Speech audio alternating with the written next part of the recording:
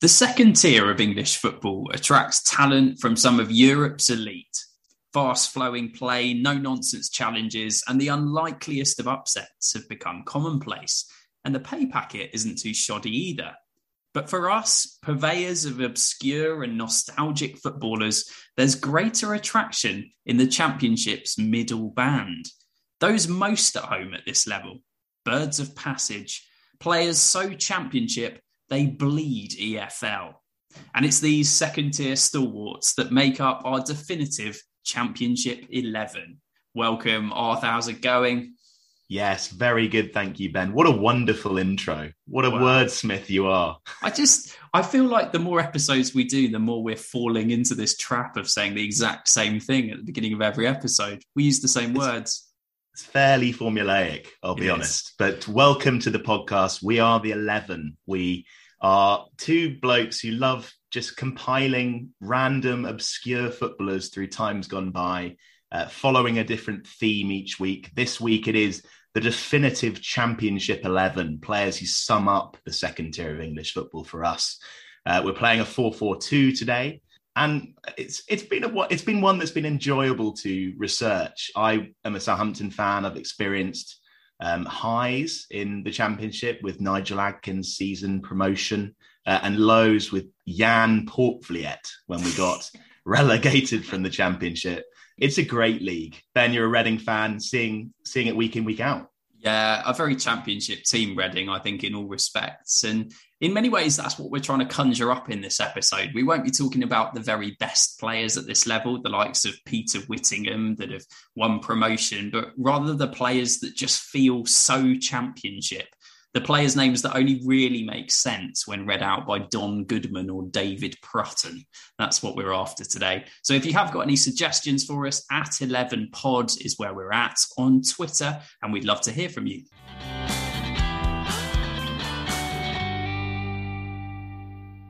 Goalkeeper, Ben. There's so many potential custodians.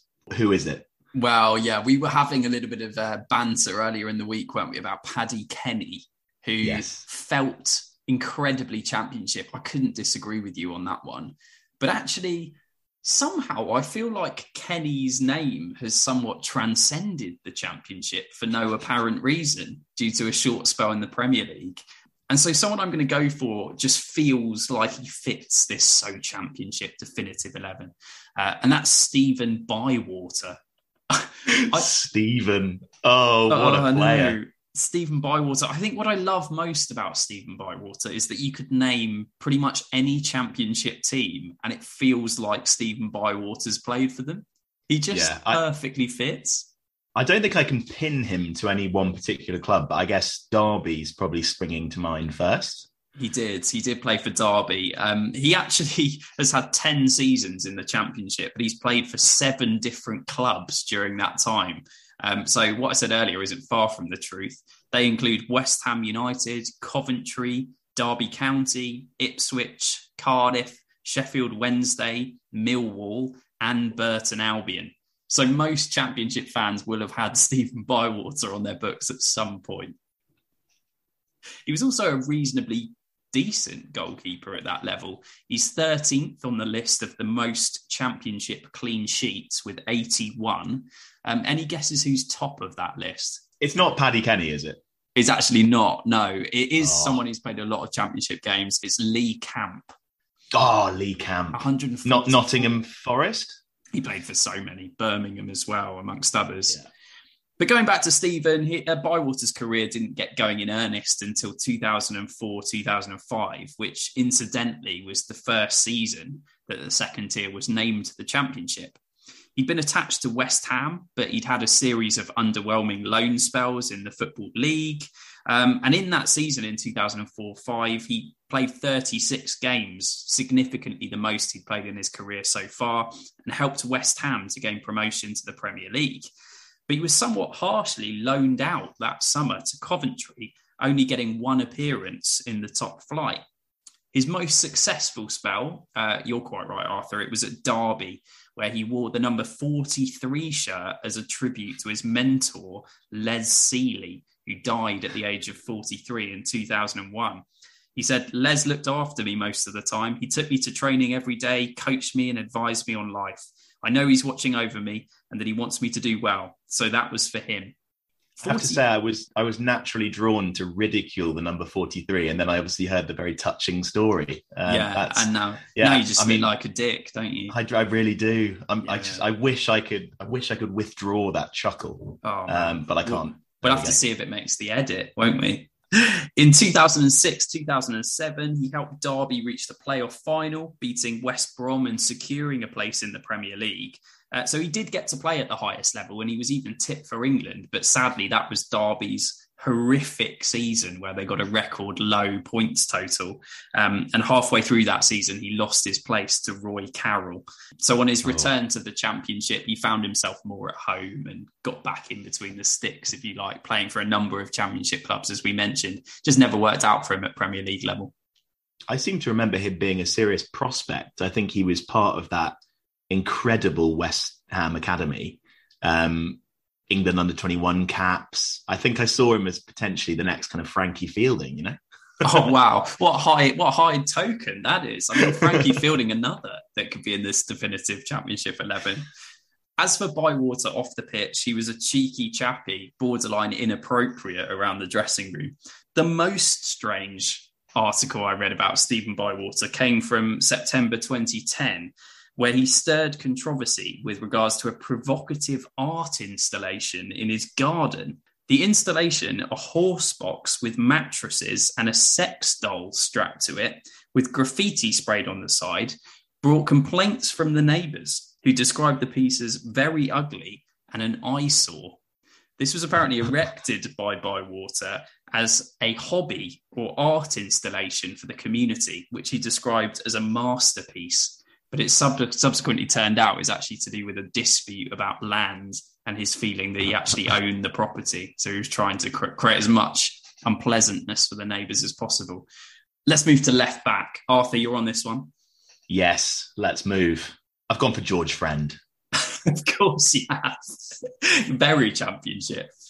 Very Championship, and actually a current Championship player. He's played 353 Championship games and rising with 5 different clubs. Those are Wolves, Scunthorpe, Doncaster, Middlesbrough and Birmingham, where he currently is. He began his career down in Devon with Paul Tisdale's Exeter in the conference. Yeah, I knew that. And he helped them. Yeah, our local team, Master University, many games watched down there. He helped them to promotion from the conference and became Exeter's youngest ever captain along the way. And actually, I read an interview with Paul Tisdale in which he claims he's his favourite player he's ever worked with. Wow. Just loved the guy. Absolutely loved him. I think part of that could have been because he regularly bought eggs from his family business in Devon into the dressing room. Oh, George. When he signed for Borough later in his career, he gave every member of staff half a dozen when he signed, which is just quite the way of introducing yourself into a new team. The route out of Exeter was Wolves, who signed him for £350,000, and that gave him his first taste of Championship football. He did struggle there, though. His teammate at the time, Dave Edwards, tells stories of George Friend's healthy lifestyle. He said on people's birthdays, they would bring a cake into the dressing room. George was different, however. He says, George brought in the most wonderful fruit platter you've ever seen. It was definitely homemade. You'd never be able to buy that from anywhere. It was huge. It had your strawberries and stuff like that, but it also had tropical fruits like papaya and whatever, all chopped up. I'll never forget the way he chopped the pineapple. It looked like something out of a fancy restaurant. When you said George Friend at the beginning of this segment, I didn't think this is where we were going to end up, Arthur. Oh, honestly, what a guy. What a man. After a series of loans from Wolves, he eventually left for Doncaster in search of regular football, and he became a mainstay at left back there. He became captain in his second year and won Player of the Year.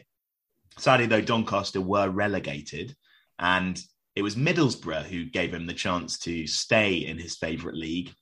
He also became a fan's favourite there because of his consistent performances, and off the pitch as well. He did numerous off-field events and won Community Player of the Year. Just an all-round great bloke, really. Wearer of shirt number 3, which I think is classic for a left back, as we've discussed on the 1 to 11. And he was part of Middlesbrough's promotion-winning team in 2015-16.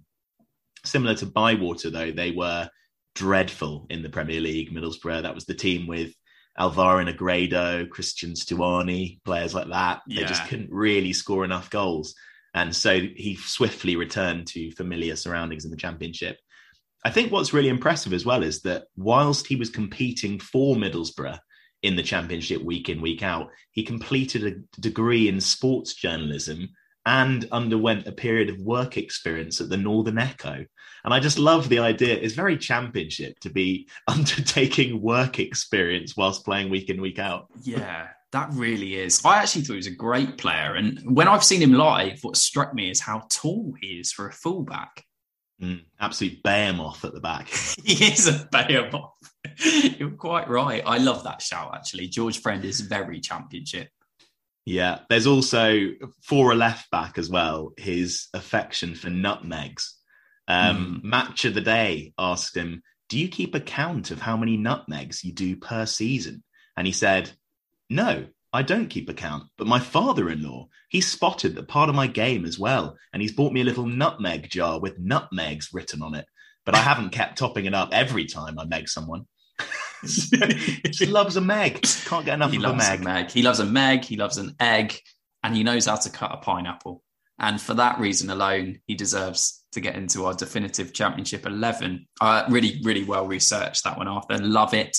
We always have a position that's up for grabs on the 11 podcast, if you've listened before. And this is where we get submissions in from sports journalists, sports personalities, and friends of the show as well. So that's coming up later, and it is the centre-back, which is why I mention that now. But we do need someone to pair alongside that up for grabs player. And Arthur, I think you've prepared that one.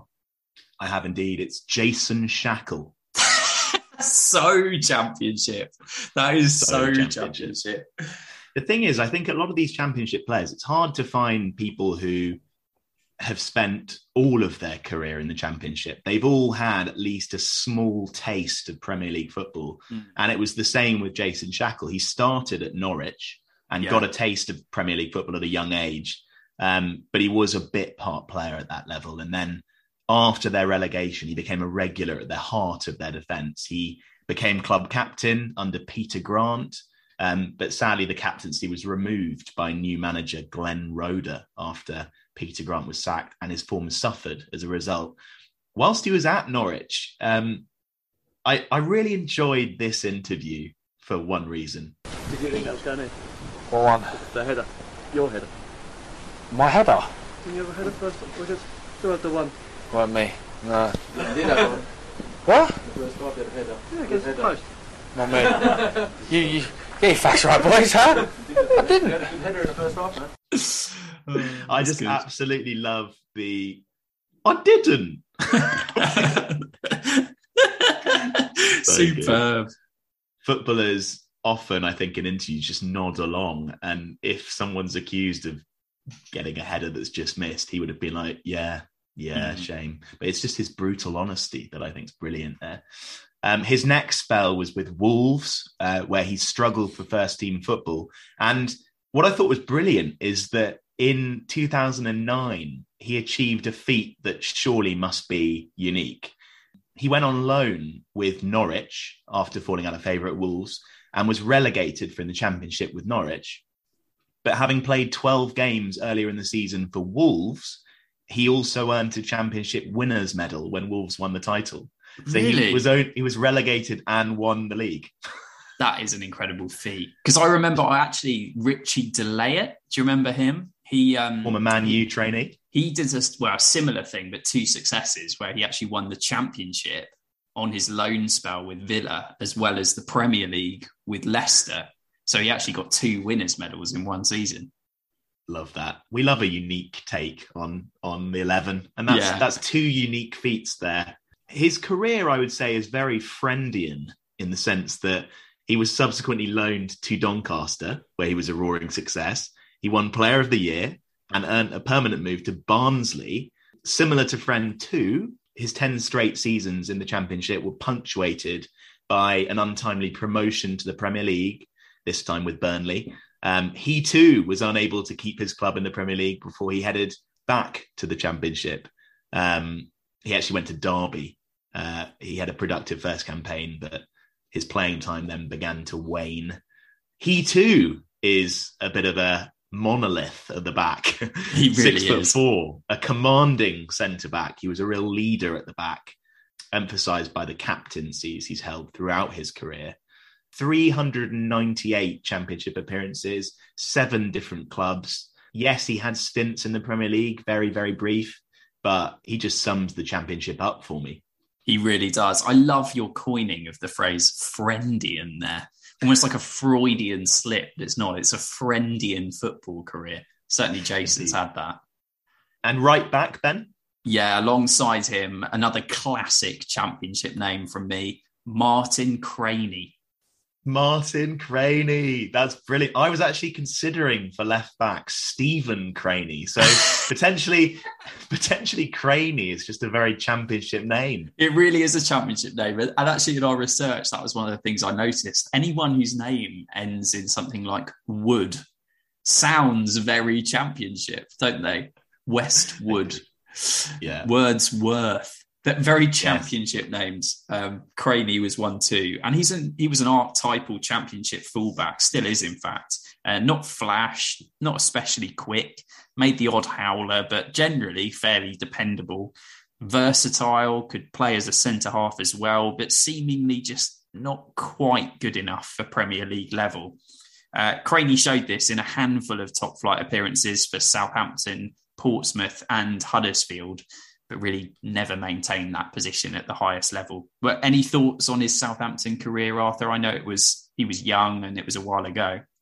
Very much. I think he was an academy player coming through. I thought maybe this guy's got the talent that he needed, but he didn't. It was very similar to Matt Mills, actually, a former Reading player, both trainees at Premier when we were in the Premier League and just never quite made the cut. Stephen Craney actually was also Southampton. So, I mean, it's just, they all get their stint with Southampton, just can't quite fulfill it and then go down to the Championship. Amazing. The degrees of separation closing in here. Martin Craney spent the majority of his career in the Championship. He played 344 Championship games across 15 seasons, and that included 9 different clubs. So impressive Championship definitive stats there. Southampton, QPR, Charlton, Coventry, Barnsley, Huddersfield, Borough, Sheffield United and Luton Town. It's just a list of Championship classics, isn't it, that? So the fact that he played for all of them is brilliant. His best spell was between 2009 and 2014 during 5 Championship seasons at Coventry and Barnsley. At Coventry, he was part of a back four with any combination of Ben Turner, Marcus Hall, Stephen Wright, Elliot Ward and Patrick Van Arnholt, which took me a bit by surprise. Wow. He was a stalwart of that side, first name on the team sheet in many of those games, but Coventry were always in a relegation battle, finishing 18th, 19th and then 23rd. And that relegation sparked his move to Barnsley. At Barnsley, he provided much-needed stability and was popular in the dressing room, earning 2 consecutive Players' Player of the Season awards.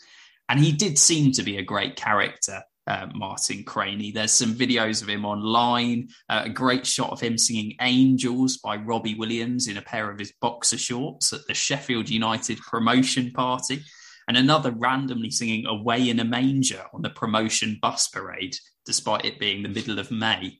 But I think my fondest find about Martin Craney was this video in which, somewhat strangely, he's asked by the Luton Town media team to pass his comment on the latest Queen's speech. It's a bit of history probably, that she come out and done this in this time. And I think, it will be remembered what she said, and it will be remembered for what everyone does in these times to how we move forward.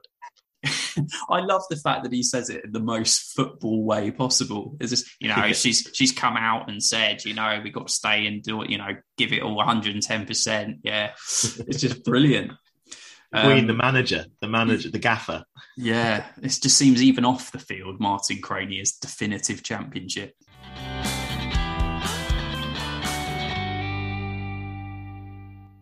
Gaps appearing here for Borough to work with. Friend will hit it early. Oh my word! What a goal! You have got to be kidding me, George Friends. Today we're naturally discussing the pure championship names, those that are almost synonymous with the second tier of English football. But throughout modern times, there have also been a number of names that you wouldn't necessarily expect to have seen at championship level, or who just don't quite feel right. And we're going to discuss a few of those now as a break from the 11.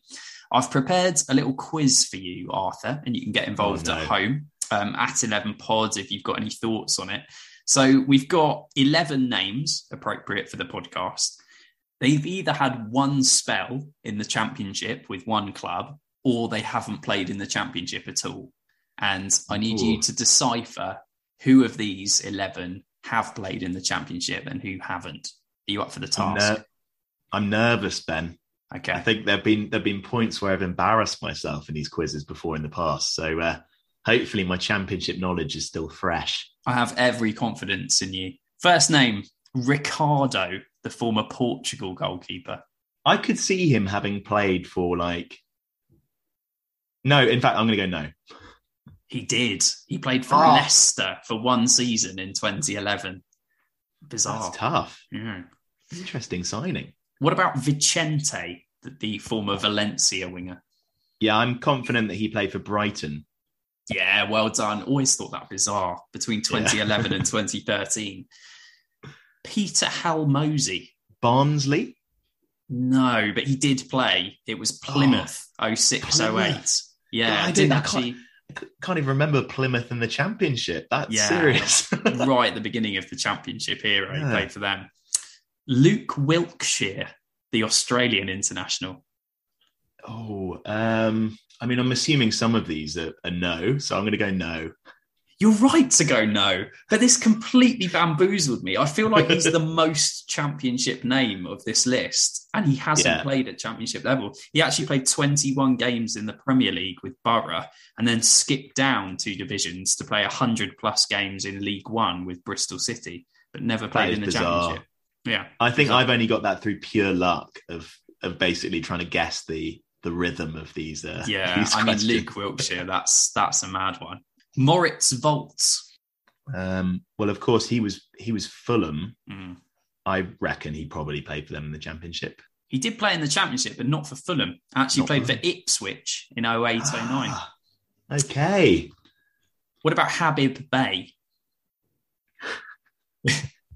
For either Newcastle or Villa, I reckon yes. He did play in the championship, but not for either of those. Oh, no. He played for Doncaster in 2011-12. I know. That's crazy. That is a really odd one. Here's one. Yves Makalambe, the former Chelsea reserve goalkeeper. Was he the one who was about 6'10"? He was massive, yeah. I reckon he came on a loan to a championship side. You're not wrong in what you've said, but he actually never played in the championship, but he did go on loan to Swansea. Just didn't play. Fair play. That's a real trick one. Tough. Gavin McCann. I mean, from the look on your face, I think he hasn't played, but I would expect him to have played. Yeah, I don't know how he hasn't played in the championship. Never played. It is a trick question. He did actually play in Division 1 for Sunderland in 1998, but never seen in the championship since. JJ Okocha. No. This has absolutely thrown my world upside down. In 07-08, JJ Okocha played in the championship for Hull. Hull? When did that happen? That's completely baffled me. So that's post-Bolton? Post-Bolton, he played for Hull. I completely missed that. No idea that had happened. It's crazy. Doesn't feel right. I had to Google it just to make sure that I was correct in saying that. Mental. Two more. Sean Davis. Yes. Yes, but Bristol City, 11-12. Okay. Again, Fulham in my mind. Yeah. Final one. Mark Delaney. I mean, he is the most championship player ever. He's got to be. Surely.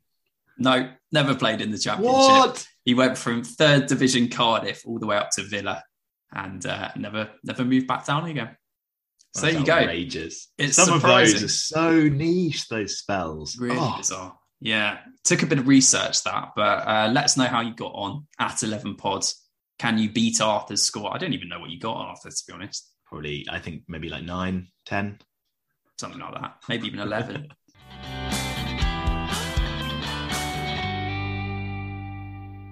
Our left midfield today is Lloyd Dyer. Yeah, that's a name that came up in my research too often.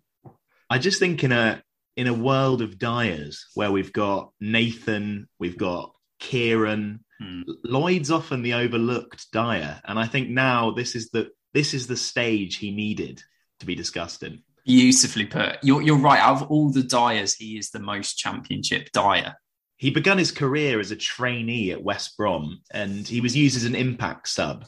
The Baggies enjoyed utilising his pace against tiring legs. That was the main feature of his game, his absolutely electric burst of pace.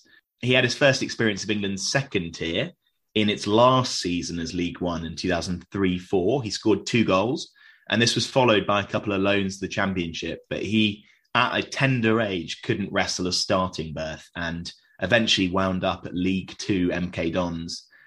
He earned another crack at the Championship by playing brilliantly for MK Dons. He scored 11 goals in his second season there. And after winning League Two Player of the Month, Chris Kamara said of him, "One of Lloyd Dyer's great strengths is his energy. He's able to motor up and down the left side all day and provide terrific service to his strikers.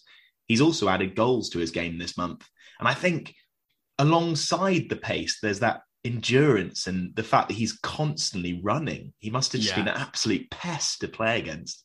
I totally agree. And I don't know how you feel about this, but supporting a championship club, I feel like Lloyd Dyer is the player that every single championship side gets linked with every time it gets to January and your goals are drying up. There's always this rumour of, we could get Lloyd Dyer in.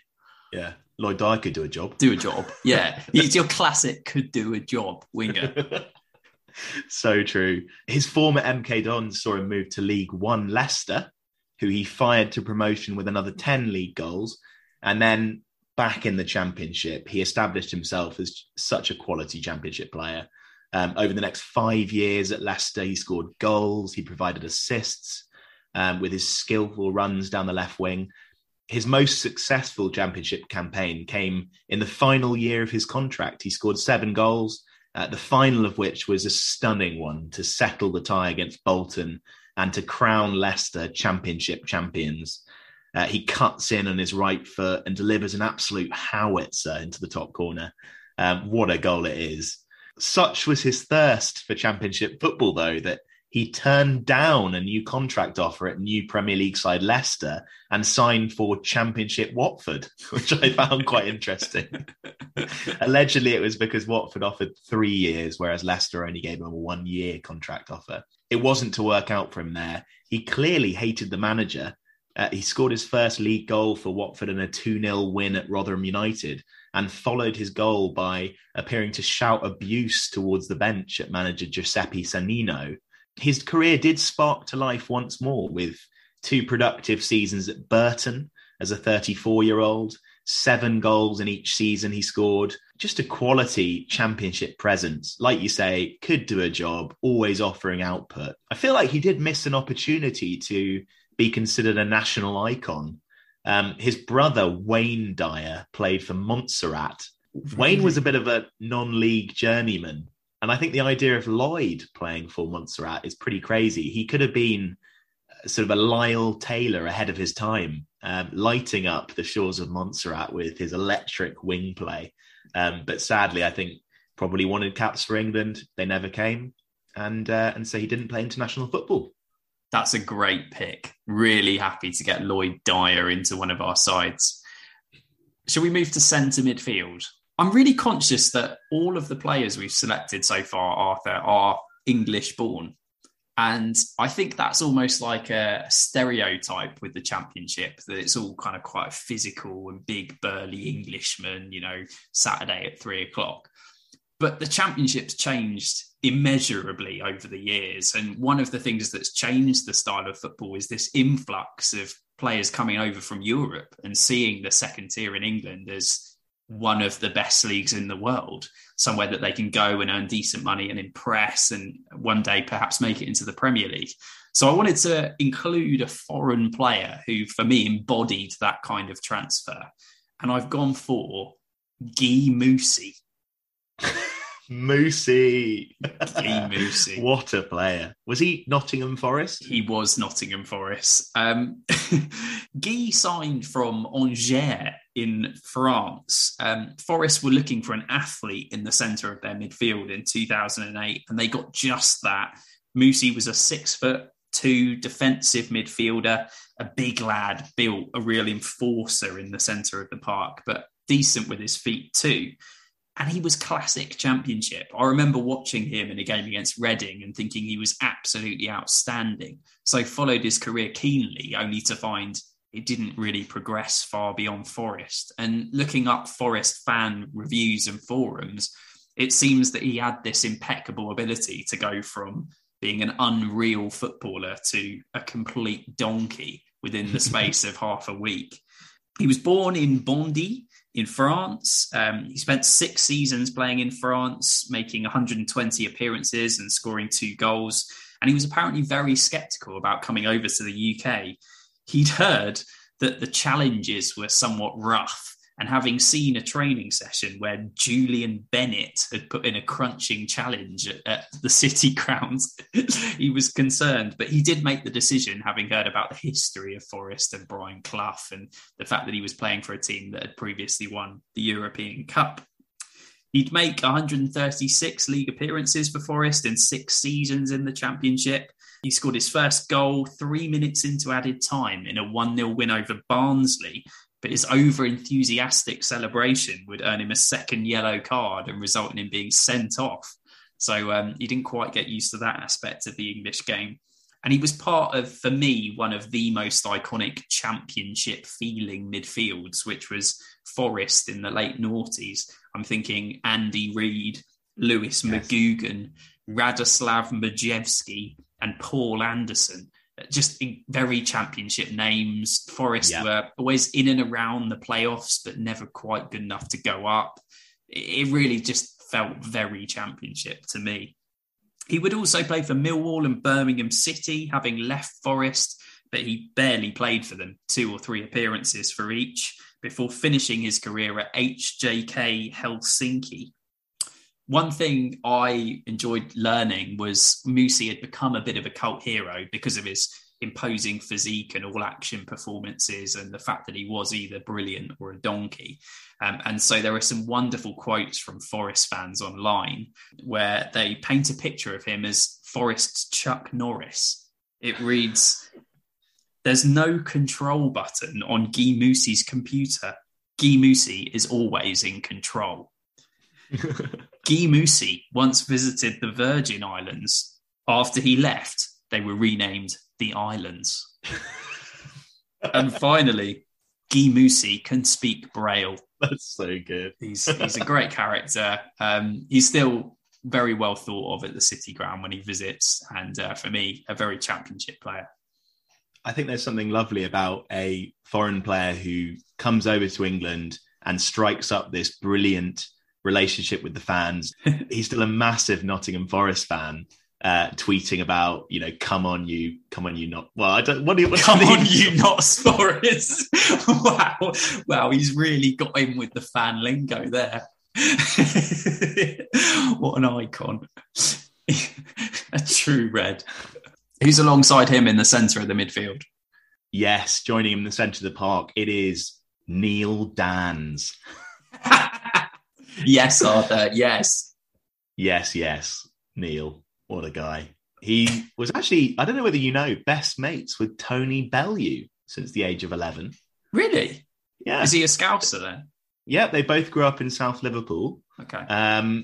Neil actually went on to Tony's podcast and told at the time that they wrestled for an hour in Tony's bedroom over a FIFA game until Tony's mum came in to find out what was going on. It came down to who had the best headlock. And Tony also remembers the time that Neil beat him on a punching machine in Ayia Napa, which is a pretty good effort. Yeah. Well played, Neil. I'm impressed by that. Yeah. He had time in the Championship with Leicester City and Bolton, but it's really his time at Crystal Palace that sticks in the mind for me. He was a creative, skillful and purposeful midfielder with surging runs forward.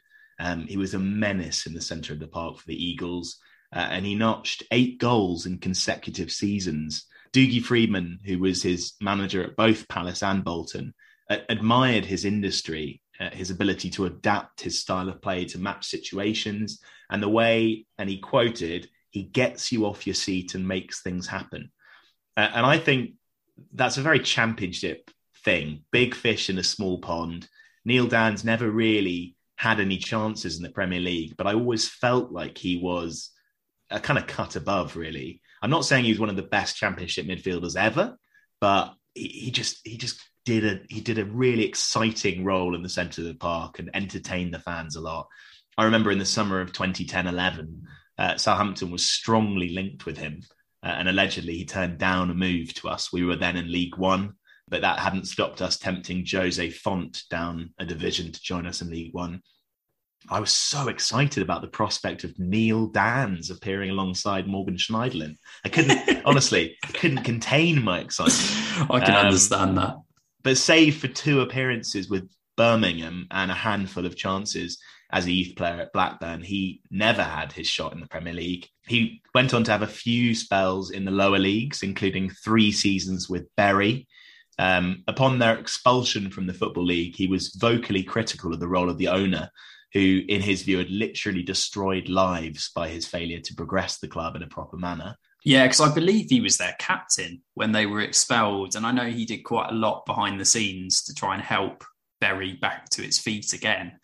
So it was nice to see that he didn't see himself as too big for that situation, really. Quite right in the sense of not seeing himself as too big. He is actually at the age of 39 still playing for Macclesfield.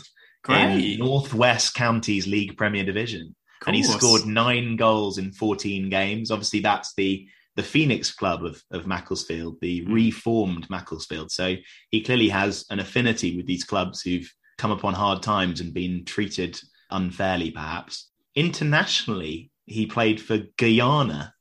He qualified through his grandfather.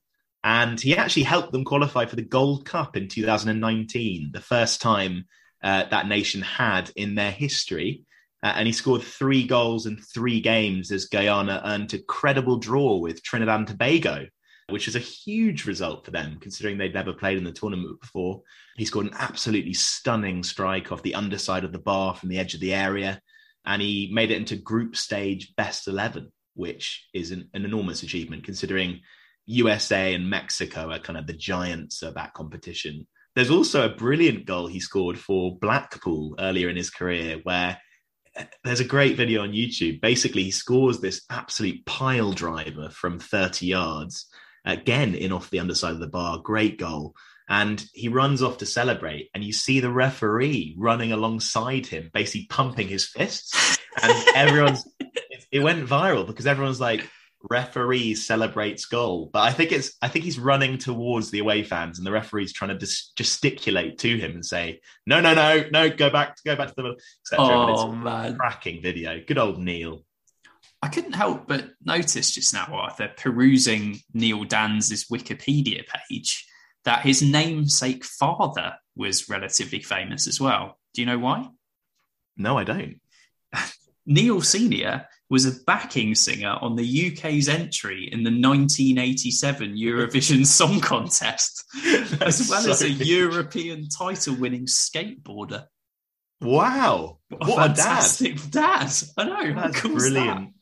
Music clearly runs in the family because Neil is producing music now. And I think he sings as well. He's done some great renditions of Kings of Leon across the years. Sadly, I tried to find this. I basically found links to the video with various comments saying, what a voice. But I can't actually find the video itself, which is a shame. Man. Or maybe him and Martin Craney can pair up as part of this definitive 11 and launch a new career for themselves. Absolutely. Right midfield, Wade Elliott.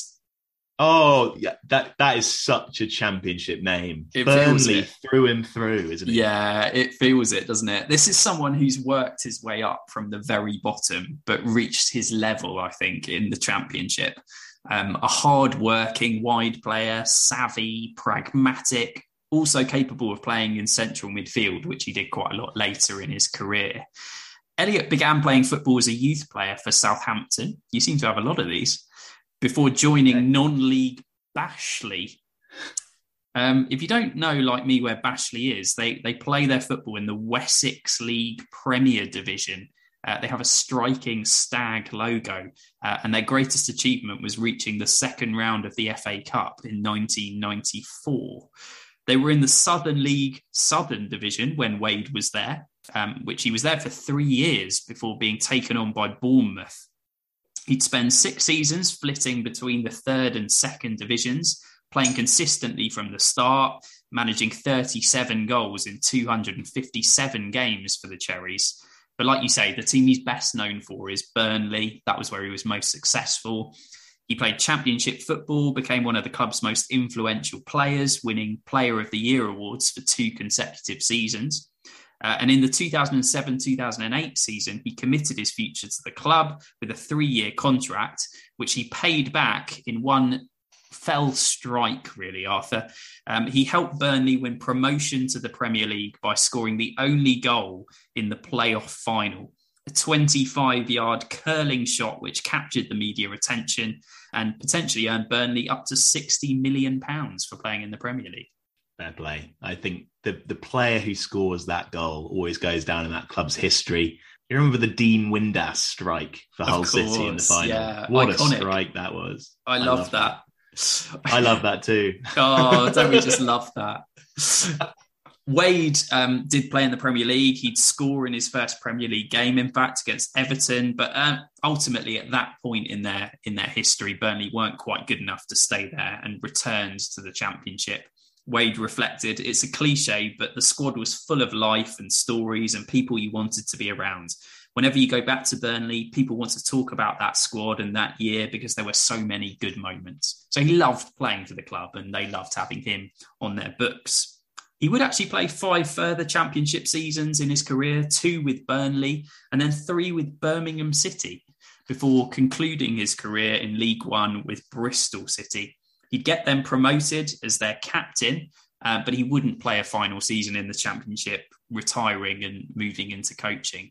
But I think quite rightly, you mentioned Burnley. I think this guy will predominantly be remembered for his influence in the Championship with that side. And he just feels right for this 11. Not flashy, just very Championship.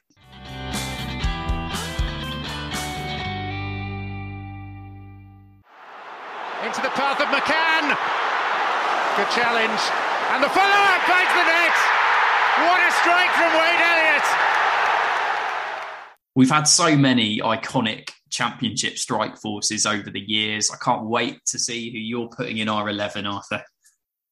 There are so many players who've lit up the Championship by scoring goal after goal after goal. You know, the likes of Ricky Lambert, Ivan Toney. I think even Craig McHale-Smith was lighting up the Championship one stage. There are, however, strikers who have spent almost all of their career in the Championship, bafflingly so.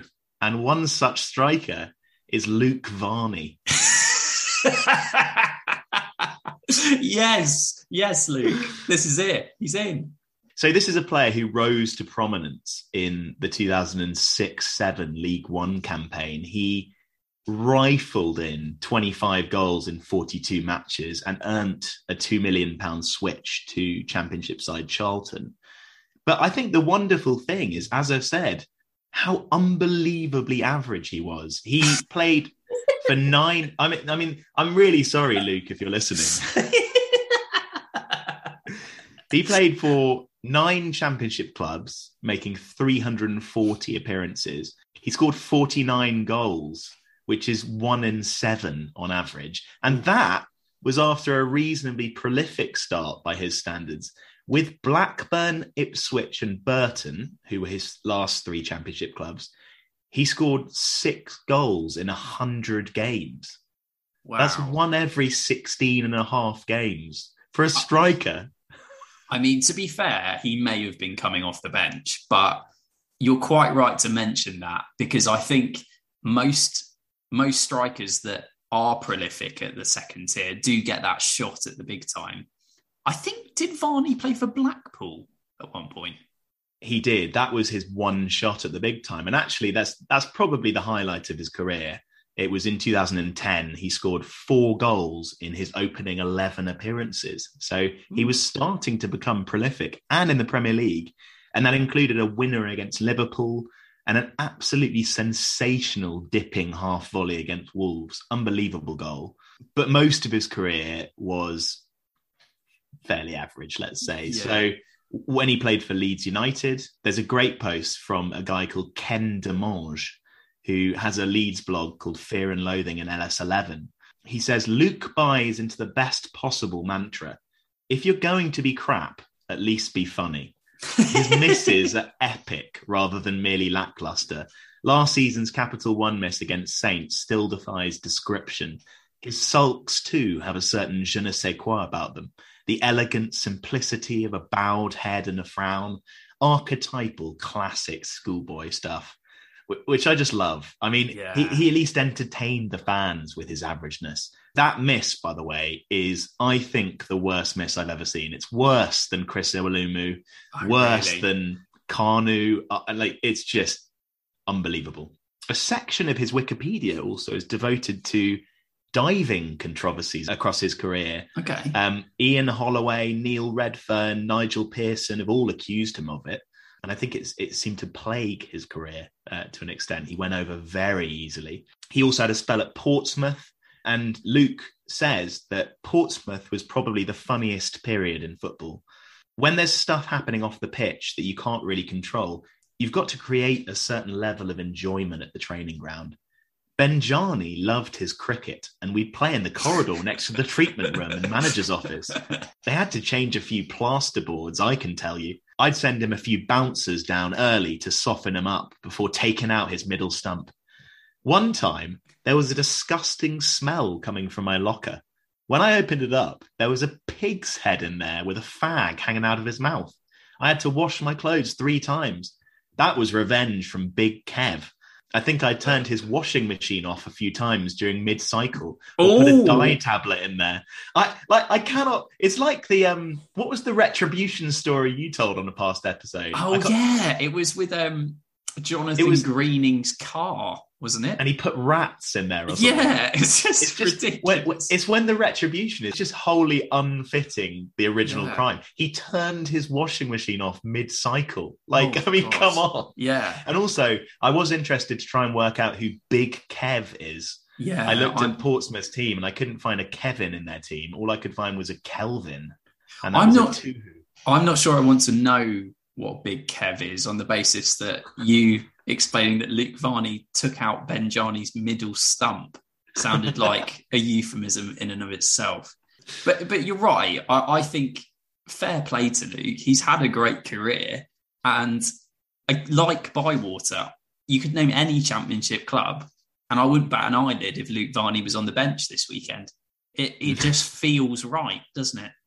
And I have to say, we have discussed in this podcast before, I've rather cruelly ripped apart his goal scoring record, but strikers are more than just goal scorers. They are assist makers as well. You have strikers who are the perfect strike partner, and perhaps that's what these clubs saw. They saw Luke Varney as just a vital component up front. I haven't done a deep dive into the strike ratios of his strike partner, but potentially they were prolific. And one final thing, I found that somewhat romantically, his career both started and ended at his local semi-professional side in Leicestershire, who were called Quorn. And they made 50k from his sale to Charlton in a sell-on clause. And so when he played for them at the end of his career, he played in front of the stand that his sale had financed, which I found that a really lovely touch. That is wicked. Oh, I love that. Good on you, Quorn. Hopefully someone's listening from Quorn. We need a striker in that case who's going to bag some goals. And there is nobody in this team more Championship than Marcus Tudgay. Marcus Tudgay was 5'9". He probably still is. He played in 11 consecutive Championship seasons, 13 if you include the 2 before the Championship was so named. He was never promoted. He was never particularly prolific. An agile fox in the box type striker, but not an absolute star. His top Championship haul was 14 for Sheffield Wednesday, so exactly 1 goal in 3. But he also played for Derby, Forest, Barnsley and Charlton. Tudgay's best spell was early-ish in his career, actually, and that was at Sheffield Wednesday. He was ruled out at the start of the 2006-2007 season because of a bizarre injury. It does get better, by the way. I realise I've just said that this is the best bit of his career and he was out injured. He sustained the injury at a family barbecue over the summer, cutting his toe on glass, severing tendons and requiring surgery that would keep him out for 3 months. Wow. Not good, Marcus. But on his return, he was in goal-scoring form. He'd score in the Steel City derby. He'd score twice in the opening game against Burnley in 2008-2009, the first coming within 30 seconds of kickoff. And he played in almost every position that season, seen as someone that could be thrown on off the bench or switched positions mid-game to accommodate the team's tactics. He won the Fans Player of the Month awards for February and March in 2009, and also the PFA Fans Championship Player of the Year award, as well as the Sheffield Wednesday Player of the Year award. So incredible, really, that he had that brilliant spell in 08-09, and we thought maybe he'd go on to big things, but like I said, it never came for him. I find it interesting that I'm seeing that in 2010, the summer of 2010, Ian Holloway at Blackpool in the Premier League had made an inquiry about Marcus Tudgay, and Sheffield Wednesday didn't accept it. They called the sum offered, I think it was 500k, as derisory. He then went on to make 17 appearances and scored 2 goals in League One after their relegation. Ideal. I felt like that's probably quite good that Holloway's offer was rejected. Probably a good thing, yeah. I really enjoyed reading this story. Essentially, in a nutshell, there was a chap from Brazil called Rafael Marques, and he actually hails from the same town that Pelé, Cafu, Neymar and Rivellino came from. So he's been surrounded by brilliant football all his life. However, I think I can see where this is going. He claims that his favourite ever player is Marcus Tudgay. He says, I played a lot of FIFA. All I would do is play football and play FIFA. I searched for a team I could build up and I found Sheffield Wednesday. I wanted a team with a good striker. And at that time, they had Marcus Tudgay. And that was it. When I saw that, I just love football. There was something that changed within me. I thought, wow, this team is massive. And this is my team now. The first thing I did when I arrived in Sheffield for a journey was to buy the Tudgay shirt with the long sleeves. I needed that. We're not going to be a prolific scoring team. We're going to have to rely on some Neil Dan's goals from centre midfield, I feel. Well, we've always got Lloyd Dyer, and we know he can do a job.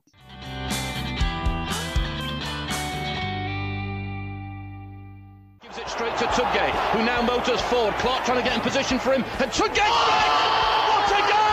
It's absolutely world-class from Marcus Tudgay! Let's return to Up for Grabs. It was the centre-back we missed out today. We come back to it, and we are delighted to have a nomination in from Ryan Dilks. Ryan is the host of the Second Tier podcast. If you want to listen to people speak actual sense about the Championship, this is the place to go. The Second Tier Pod, thoroughly recommend it. He's a good man to recommend a centre-back here. Hello, chaps. So if you're looking for a defender who is the epitome of the Championship, I cannot think of anyone more suitable than Richard Keogh. He is Championship through and through. He's come close to promotion a few times, but was never going to get actually promoted because he's cursed and is just born to play in the Championship for the rest of time, whether he likes it or not. I mean, he's had, 10 years in the Championship now?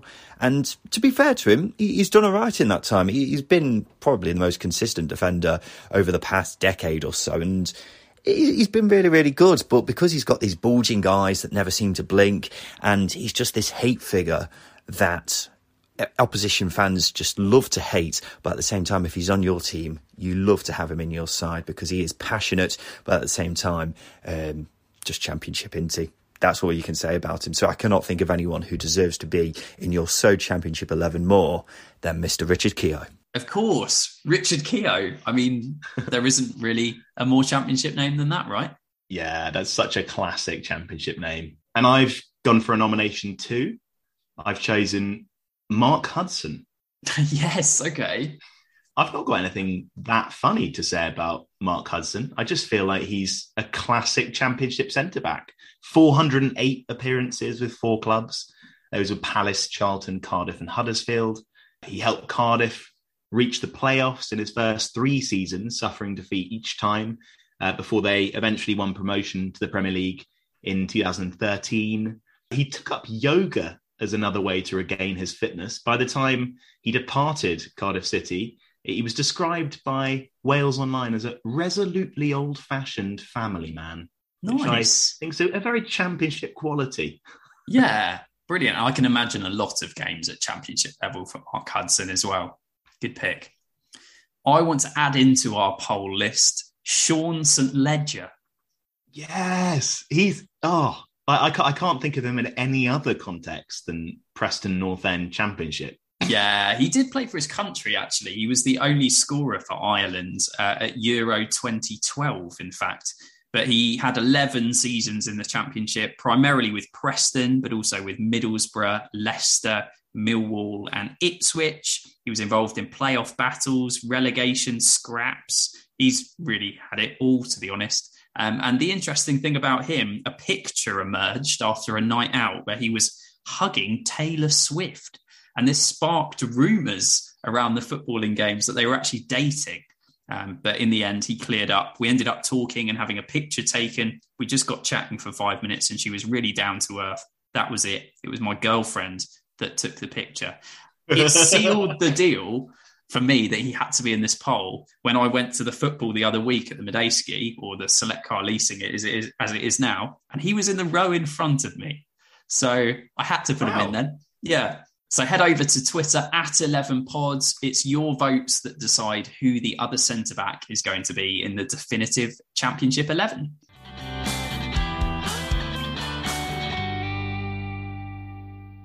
On the bench, and for me, there was only one name that really stood out, Patrick Agyemang.